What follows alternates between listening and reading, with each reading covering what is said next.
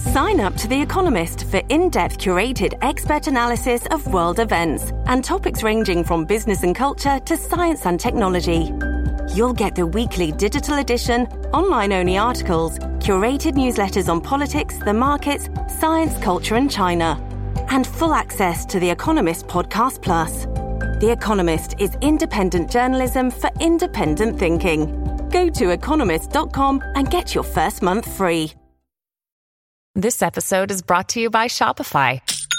Forget the frustration of picking commerce platforms when you switch your business to Shopify, the global commerce platform that supercharges your selling wherever you sell. With Shopify, you'll harness the same intuitive features, trusted apps, and powerful analytics used by the world's leading brands. Sign up today for your $1 per month trial period at shopify.com/tech, all lowercase. That's shopify.com/tech.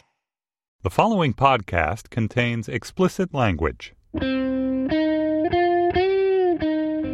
It's Thursday, July 24th, 2014. From Slate, it's The Gist. I'm Mike Pesca. It's got the head of a goat, the body of a lion, and the tail of a snake. It's a chimera. It's a chimera. It's a chimera. Chimera. We don't know how to say this. This was the week where every Slate podcast mispronounced the word of this mythological beast. Here, yesterday, the Slate Culture Gap Fest with Stephen Metcalf and company trying to say this animal's name. Engineering. Chimera? What do we go with here? Chimera? Chimera? Chimera? Oh, dear. We're going to need an intervention from the booth on this one. We might. Anyway, for now, we'll say chimera. Now, you wouldn't know this, you couldn't know this because we cut it out of Hang Up and Listen, but we got all hung up, and by we, I mean me, not Josh Levine or Stefan Fatsis on our sports podcast that we do Monday. We got hung up saying the same word. That says, yeah, this is I keep pronouncing wrong. Chimera? Chimera? Why can't we say chimera? It's because the beast itself is incoherent. So you know how I said it has the body of a lion and the head of a goat and the tail of a snake? Kind of, but not really. It actually has the head of a lion also. The whole thing's a lion with a little goat head stuck on. And the goat head in many depictions doesn't even come out of the neck. Just like a free-floating goat head on the back. And the tail of a snake, all right, the tail of the whole thing is a snake, but it's not the snake's tail, it's the snake's head. Which is definitely cooler, but not that logical. So, heads or tails, I guess both are right with the chimera. From now on, I'm going to go with the Flamdingorilla madras, which is the ear of a flamingo, the nose of a dingo, the chest of a gorilla, the joie de vivre of a llama, all wearing a madras shirt. It's a highly endangered creature, and the Slate XX Gabfest is going to have to mispronounce the Flamdingorilla madras next week. On this episode of The Gist, I will tell you in the spiel why I do think that some people deserve to die, and yet I still want the death penalty banned. And before that, I'll ask the question that needs asking. Roman Emperor, overrated job? But first, being inundated with someone else's Facebook messages.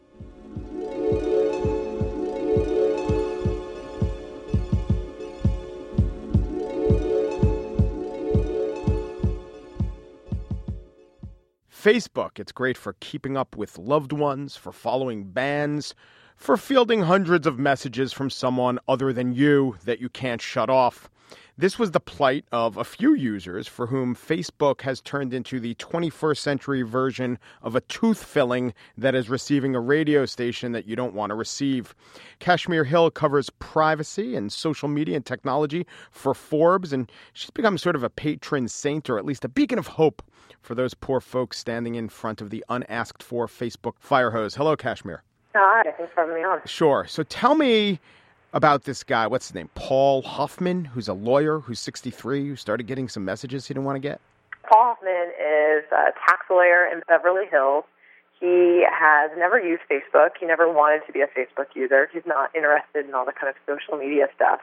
But he started getting a bunch of emails from Facebook telling him about friend requests, telling him about messages he'd received, and he realized that Facebook thought he was a Facebook user who had apparently signed up with his email address. Were they mostly a curious annoyance or, a real problem? They were annoying. It was, more spam in his inbox. He is a busy lawyer. He has lots of legitimate people who he wants to hear from, contacting him. But he also was very concerned about the privacy of the user whose Facebook messages he started to get, because as any Facebook users out there know, when somebody emails you privately, you get a copy of that message sent to your email address. So he was getting this guy's private Facebook messages. Some woman who apparently their relationship was going sour, and Paul Hoffman was hearing about it. Now, if this were a hilarious rom-com, Paul Hoffman would intercede with ways to win back the heart of Sherry. But it is not a hilarious rom-com. It is an annoyed lawyer. So what can an annoyed lawyer do? He went to Facebook's website and tried to find a person to call, a person to email, to tell them, hey, I'm getting someone else's messages and I don't want to get them. And he wasn't able to find any place on Facebook to talk to a real person. So he actually there's a little physical address that you see at the bottom of your Facebook emails. And so he sent, he typed up this lawyerly letter and mailed it in the snail mail to Facebook, and then never heard back. So then he told his daughter, who's younger and is a Facebook user, and she went to the Facebook Help Center, sent a message to Facebook saying, hey, my dad is receiving someone else's messages. She never heard back. And then she actually tried to reach out to this other user, this guy named Pat, and tell him that someone else was getting his messages. But Facebook has this kind of dual inbox where people go into your main inbox and you see the messages, and then there's a shadow inbox that a lot of people don't know about and don't look at. So she assumed that her messages wound up there because she also never heard back from any of them. So after all those failed attempts, Paul and his daughter eventually reached out to you, and you were able to get in touch with Pat. Yeah, so I reached out to Pat. I told him, this lawyer was getting his messages. I asked him about Sherry. He told me she was an ex, and he was really disturbed that someone else had been learning all these things about him. And so he went ahead and deleted his account. They expressed concern that it was happening, but apparently they couldn't fix it internally. And, it's just, for them, it's one user out of a billion. And so I don't think they took it that seriously. After I wrote about it, they've again created a help center form for people who are having this problem. And they say they take it really seriously and they don't want to see it happening again. Yeah, if it's a percentage of a billion, like 1% of a billion is 10 million people finding out about Sherry, right, breaking up with them. In general, are they better at giving you the runaround than giving you the solution to your problem, a legit problem as a user? I think there's a problem with lots of different companies. It's hard to call these online companies we interact with all the time and talk to a real person and express our problems. Facebook especially is difficult because it's just not set up to be that way, and they have so much sensitive information about users. They have help centers, but they're just getting so many messages all the time. I think it's probably hard for them to differentiate between what's really important and what someone's saying, oh, my friend keeps posting ugly photos of me. This isn't just a problem with Facebook. People get email addresses associated with accounts that aren't theirs all the time. I had somebody comment on this article and tell me about somebody who has the same name as him that flies American Airlines, and he gets this guy's flight confirmation every time in his boarding pass. And so theoretically, he would go to the airport and you board this guy's flight with the boarding pass, and he too doesn't know how to get himself unsubscribed from those emails. So I think this is happening a lot more than we realize, and most people just kind of hit delete and don't think that much about it. It's been said about Facebook. In fact, I think it was said on the Slate Political Gabfest when they were talking about the experiment where Facebook violated some users' privacy and tried to manipulate emotions. Someone made the point that if it was Google doing that experiment, people would say, oh, cool, Google's so cutting edge. But because it's Facebook, people say, how dare Facebook does that? Do you find this? Do people really blame Facebook more so than they blame other similar companies, other social media companies? I think Facebook and Google tend to deal with a lot of people calling Facebook and Google evil. Facebook struggled so much in those early years, especially around privacy settings. There was the famous privacy setting change of 2009 where they pushed a lot of people's content public for the first time. And it was so confusing that it seemed like even Mark Zuckerberg was confused by it. And all of a sudden his previously private profile had photos exposed, his events calendar exposed, his friend list exposed. And so I think Facebook has lost a lot of trust when it did things like that. And so, yeah, I think it has kind of an uphill climb around trust from users. Kashmir Hill covers the parts where technology and privacy collide for Forbes. Thanks, Kashmir. Thank you.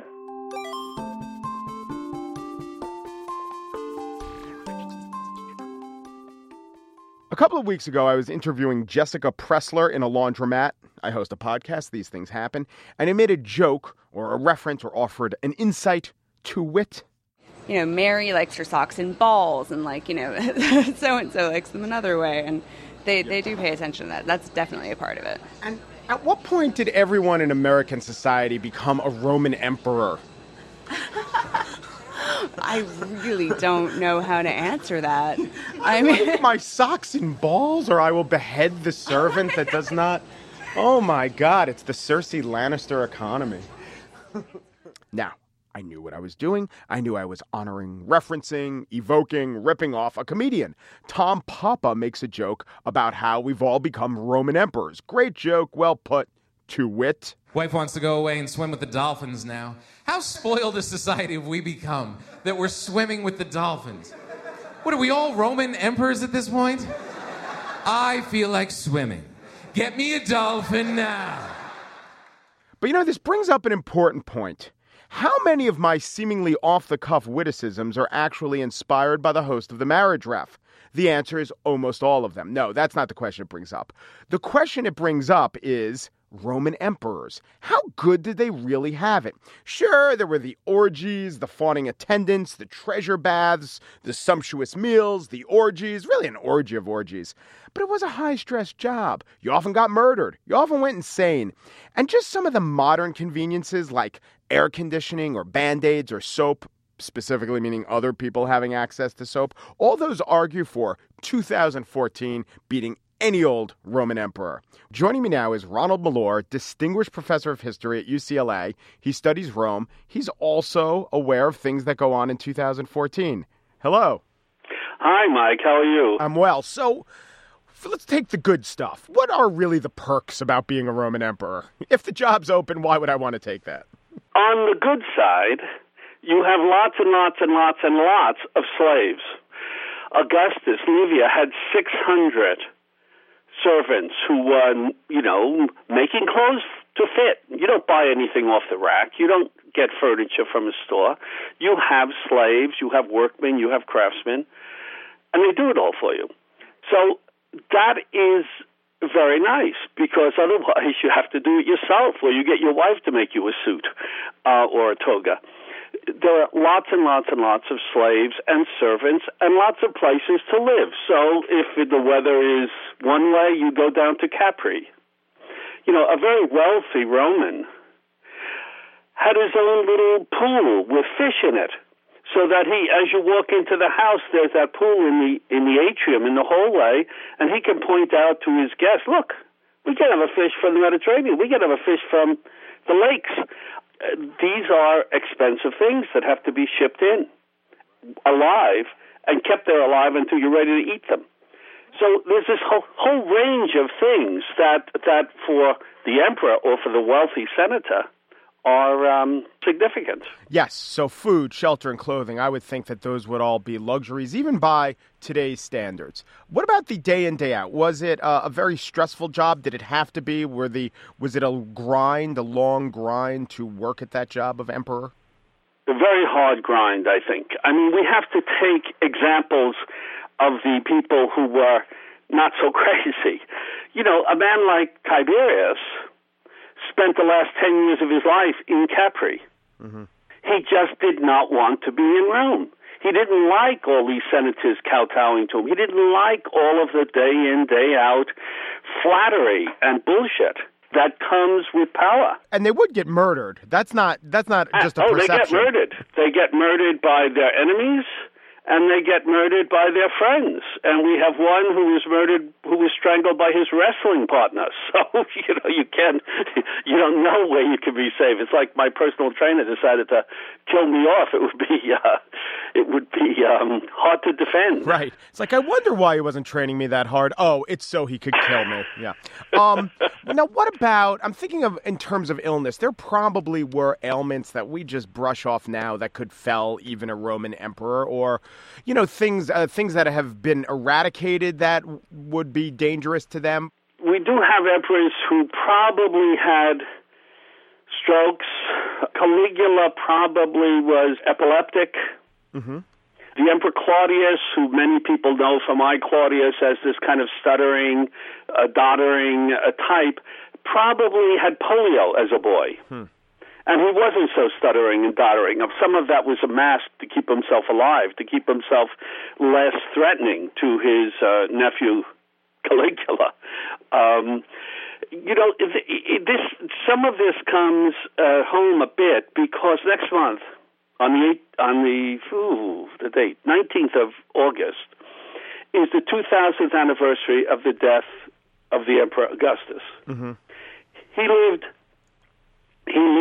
77 years, almost 50 years as master of the Mediterranean. And he was regarded in his youth as sickly. He made all these plans for succession, expecting to die. And he had a doctor who was, the best doctors were Egyptians. And his doctor was Antonius Musa, who sort of brought him back from the brink a few times. But he hung in there and hung in there and hung in there. And was, he put back together after the civil wars with Antony and Cleopatra and everything else, he put back together an empire which lasted another 500 years. When we think about, our guys who were there for 4 years trying to keep the show on the road, think about someone who's doing it for 50 years. With rivals and with people wanting to fight a civil war and take power. It was extremely stressful. Is 77 old for an emperor? 77 is very old. The Romans called you a senex, an old man, senator comes from that, when you were 45.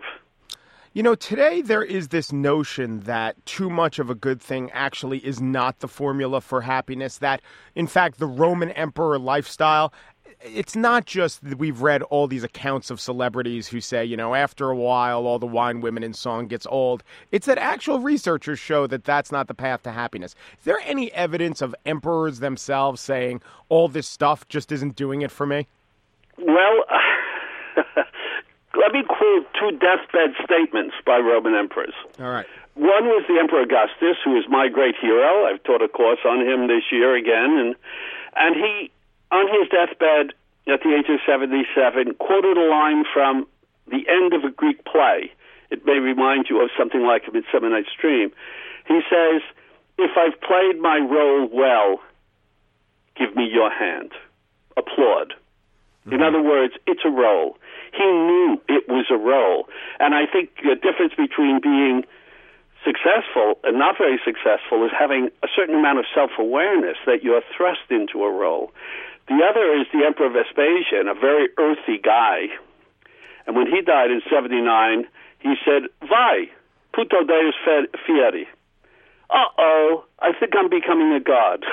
Sending the whole idea of emperor worship up on his deathbed. I think that's very cute. So all told, is it better to have been your average Roman emperor or your average tenured professor at a great California university? Well, I think probably over the last 50 years, I've had an incredibly happy life as a tenured professor at a California university. I'm not quite sure that being a professor in the future is going to be quite as good, especially in the humanities, which don't look to be as great. But I think it depends on your view. I mean, some of us, I was chair of the largest history department in the country with 80 professors, hundreds of students. And when I went back to being an ordinary professor where I could just get up and talk, I was relieved. I didn't like the responsibility of people having nervous breakdowns, of this, of that, of fighting with people above me. So I think you'd have to look at this psychological thing. Would you like to be doing what you're doing and do it well, or would you like to be out on the edge, being, like a Michael Jackson figure, where every little thing you do is observed and criticized and drives you crazy? Yeah, I just wanted to say one thing. When you predicted or when you wondered how great being a tenured professor at a California university will be in the future, I just got this notion of you imagining Visigoths gathering at the gate. Listen, the Visigoths are at the gates. They're called the California State Legislature. It's a good line.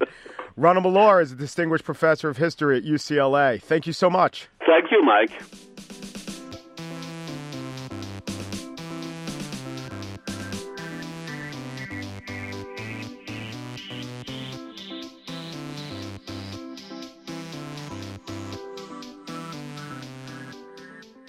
And now the spiel. I never thought that our policy on executions would depend so much on execution. There are stronger arguments that the death penalty doesn't deter criminals. That's an accurate argument. That it's applied selectively, arbitrarily, and disproportionately along racial lines. That was such a compelling argument that the Supreme Court banned the death penalty for a time. But abolishing the death penalty because America can't find a reliable and efficient way to kill, it seems impossible, but it may just be where we are. Doctors and anesthesiologists won't participate. Drug makers won't supply the drugs. Alternative drugs are untested. And it seems, from a few recent cases, ineffective. Earlier this year, there was a botched execution in Ohio. In Oklahoma, the drugs injected into an inmate proved not to be especially lethal. The inmate died of a heart attack instead. And then there was this case just yesterday in Arizona. Here's media witness Troy Hayden of the Phoenix Fox affiliate describing the death of Joseph Wood. It was very disturbing to watch. Joe Wood is dead, but it took him 2 hours to die. And to watch a man lay there for an hour and 40 minutes gulping air, I can liken it to if you catch a fish and throw it on the shore, the way the fish opens and closes its mouth. And at a certain point, you wondered if he was ever going to die. I mean, it was serious. Surveys show that the majority of Americans have long supported the death penalty. The most animating abolishment argument for Americans is the possibility of executing an innocent person. The Death Penalty Information Center lists 140 exonerations from death row over the past 41 years. The suffering of the executed is not the main reason why anti-death penalty Americans hold their views, but these botched executions are not helping the case of those who want to keep the death penalty legal. The main reason for continued legal execution, according to polls, is the idea that some people, the worst killers, deserve to die. The family members of Deborah and Gene Dietz, who were killed by this Arizona inmate, Joseph Wood, believe that.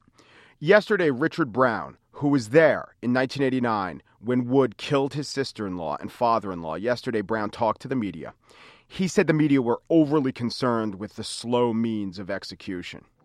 Well, why didn't we give him a bullet? Why didn't we give him some Drano? Why didn't we give him something else? Everybody's worried about the drug. You know, these people that do this, that are on death row, they deserve to suffer a little bit. I would never say that Richard Brown is wrong for feeling those emotions, but his statement is what in argumentation is called giving away the game. The Supreme Court has ruled the death penalty must be carried out with the idea of minimizing suffering. By the way, that idea has led to the adaptation of a drug protocol that also emphasizes the minimization of the appearance of suffering. The chemicals that are given, or were given before their supply was jeopardized, include paralytic agents that serve no purpose other than to make it appear as if the executed isn't thrashing about. It's similar to how hoods were used during hanging, so witnesses wouldn't be confronted with the grotesque contortions on the faces of the condemned. And maybe it is the case that we twist ourselves into knots so as to sanitize the act. And maybe that should tell us something about the act itself. Maybe that's the reason that executions don't go swimmingly, because they're fundamentally flawed. Executions are supposed to help the families of victims, who are sometimes called co-victims. In fact, surveys of families show that while 40% say executions provide some form of healing, only 2.5% said it brought closure. And the lengthy legal process associated with the death penalty takes its toll. A death penalty panel commissioned by the state of New Jersey found that, quote, the non-finality of death penalty appeals hurts victims, drains resources, and creates a false sense of justice.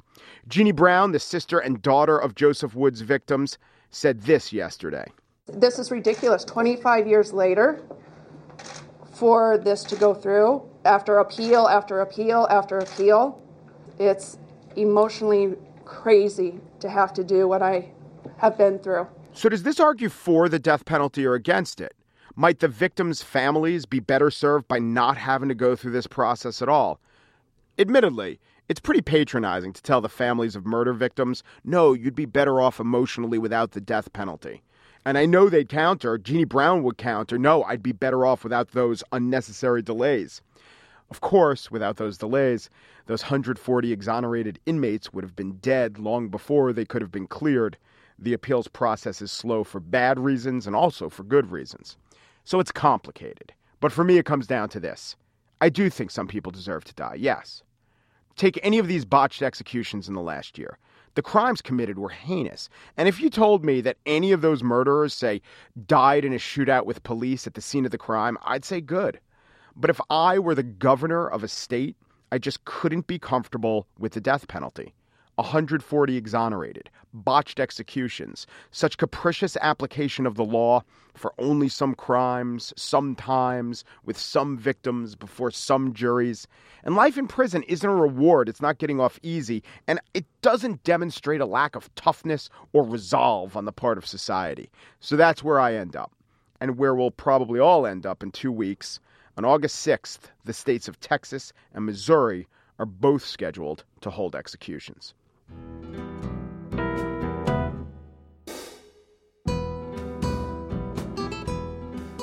And that's it for today's show. Andrea Silenzi has the ears of a producer of Slate Podcasts, the shoulders of a lesser northern earless lizard, and the neck of a swan. Andy Bowers has the brain of the executive producer of Slate Podcasts, the legs of a jackrabbit, and the soul of a stevedore. You could subscribe in iTunes and give us a review, or give us a like on Facebook. We reached the 1,000-like milestone at facebook.com/SlateGist. But technically, we are only at 994, meaning along the way, 6 people took away a like. So please go to facebook.com/SlateGist and give us a real like. And or sign up for our daily email at slate.com/gist email. You can email us at thegist@slate.com. You can email the gist at slate.com. Possible topic tomorrow. It's an Antan twig, and we still haven't decided on a lobstar. And if you don't know what that means, facebook.com/SlateGist. We're assembling a guide for newbies. I have a head for business, a bod for sin, a face for radio, a voice for a butcher shop, and thanks for listening.